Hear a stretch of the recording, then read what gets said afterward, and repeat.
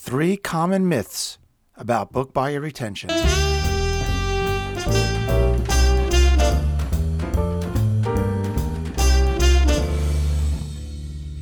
Hello and welcome to the Business of Self-Publishing podcast, episode number 7.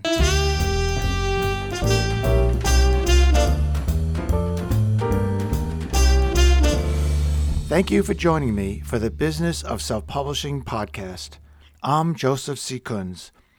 This podcast is an insider's guide where I share with you my self-publishing experiences and hopefully give you the tools to become a financially successful and happy self-publisher.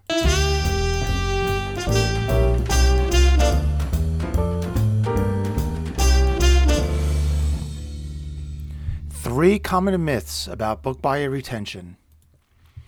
The business concept of holding onto or retaining past and current customers is typically not given much thought by many self-publishers. But building a following of readers that will continue to read and buy what you have published in the past and will publish in the future is imperative for your long-term financial success as a self-publisher. Therefore, implementing a book buyer retention plan, more commonly called customer retention plan, must be an essential part of every self-publisher's marketing plans.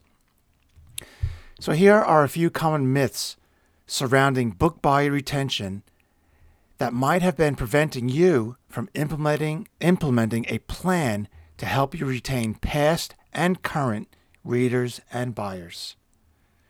Myth number 1. Book buyer retention is not realistic or practical for self-publishers.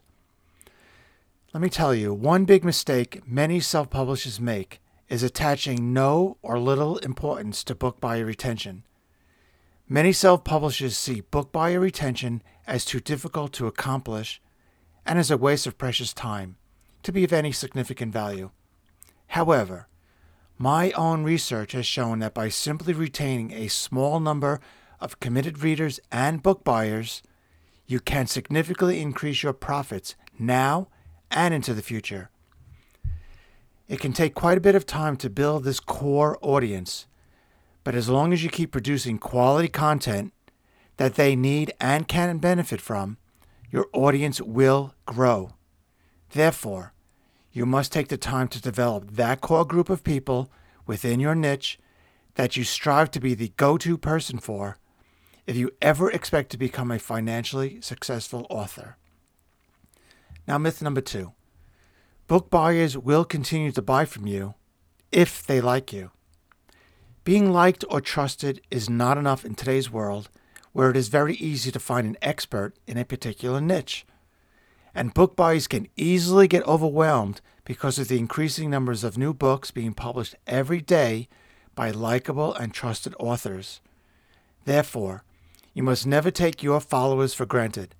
The minute that you stop updating your blog with new and relevant content, for example, you are taking the risk that your readers and book buyers will start to forget about you. Even the most loyal supporters of your brand can very easily be lured away by other authors that are also writing within your niche and pursuing the very same audience that you are pursuing. Therefore, in order to be financially successful as a self-publisher, you must keep reminding your audience with new content and new books that you are the go-to person within your niche. Now finally, myth number 3. It is possible to hold on to all of your readers and buyers. Every self-publisher must accept the fact that not all readers and book buyers will stay with them for the long haul.